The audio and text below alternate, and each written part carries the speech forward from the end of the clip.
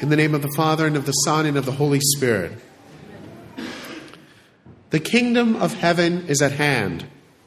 Repent and believe in the gospel. All of our scripture passages this week express a certain sense of urgency. Nineveh is about to be destroyed. St. Paul says time is running out. And Jesus announces that this is the time of fulfillment. While thinking about the implications of these warnings, that the eschatological clock is ticking, can raise our blood pressure considerably, all of these proclamations are in fact blessed news. The imminent reality that the kingdom of God is here ought to fill us with great joy. After all, Jesus tells his disciples, believe in the gospel. That is literally the good news. But we must consider, what exactly is this good news all about? What exactly does it mean? Now, the phrase kingdom of God is never used in the Old Testament in this sense. However, the Old Testament is filled with references to the desire of Israel for God to rule the whole world and reign supreme over all the nations on earth. Now, that's the crux of Jesus' message. That glorious reign has now begun. God has broken into history in a human person, and the reign of sin and death is about to be ended. Now, this, in fact, the Jewish listeners certainly would have understood. And the announcement of this amazing news, of this new reality, requires a response from the hearers. And the scripture passages today highlight the immediacy with which those who heard the gospel responded, be it the pagan Ninevites or the first apostles. Now we hear in the story of Jonah that Nineveh took 3 days to walk through. It was a huge city. But Jonah had only walked for 1 day when all the inhabitants of Nineveh repented. Only a third of them had heard, yet the whole city repented. Similarly, in the gospel, Jesus calls Simon, Andrew, James, and John, and they all immediately follow him. And the details provided in the text point to the amazing speed with which these men responded to the prompting of Jesus. And we hear of Simon and Andrew, the first two men that Jesus encounters, and we hear that they abandoned their nets and followed him. But unfortunately, the New American Bible fails to translate one very important Greek word that's present in the manuscript, and that is euthus, which literally means immediately. Once they heard his words, they immediately abandoned their nets and followed him. Now, James and John followed a similar course of action. They're in a business with their father Zebedee. And we can know that the family business was fairly profitable because there's the presence of hired men. And if they can afford to pay hired men, they're doing quite well.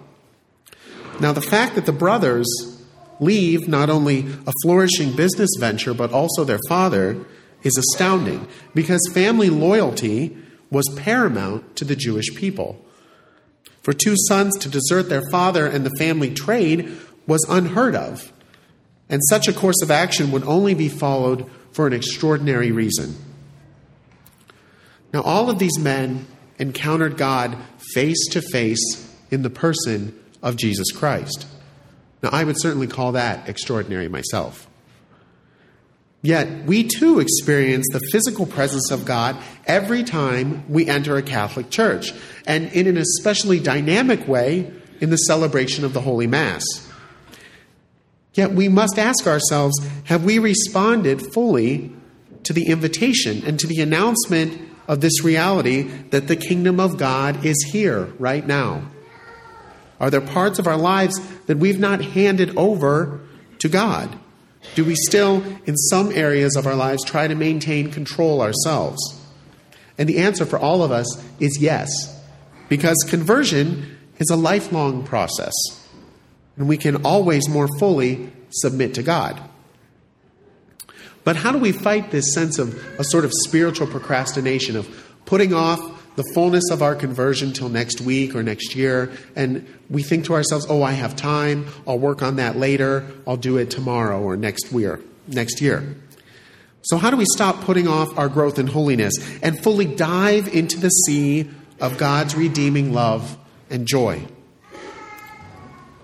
Well, primarily, God calls each and every one of us to himself, and he has a specific plan for each of us to follow. However, the only way that we can know this is if we communicate with him and open our ears and our heart to hearing his call. And we do that primarily through prayer. And when I say prayer, I don't simply mean saying prayers, but rather entering into an open-ended conversation with God. Now, we need to have this conversation every day because we cannot love someone we don't know, and we can't know someone with whom we never communicate. Now, I encourage all of you to begin a daily conversation with God if you have not already. Just start by taking 10 minutes in a quiet place each day, be it here at church or in a quiet area of your home, and simply open yourself to communicate with God. Express your love to him in your own words, and take some time to listen with your heart to his promptings. Now, if you find yourself distracted, sometimes looking at a sacred image of our Lord or a favorite saint can help, as well as simply repeating the name of our Lord and Savior Jesus over and over to yourself slowly and meditating upon that. Now, the small sacrifice of time and love that you can offer can do wonders for your growth in holiness. And we are all called to that growth in holiness. The universal call to holiness was clearly expressed by the Second Vatican Council. Now, just yesterday, the Church celebrated the memorial of St. Francis de Sales, who was known primarily for his contributions to assisting those members of the Church who were not clergy or religious to grow in a life of holiness proper to their state. He wrote a wonderful and very useful work entitled Introduction to the Devout Life, which focuses on the manner in which people who work and live in the world are called to and can live out a life of great holiness and devotion. The kingdom of God is at hand. This is the time of fulfillment. We have to have courage to cast aside our nets, to abandon those parts of our lives that hinder our relationship with God. For he is truly here with us now and calls us to follow him. In the name of the Father, and of the Son, and of the Holy Spirit.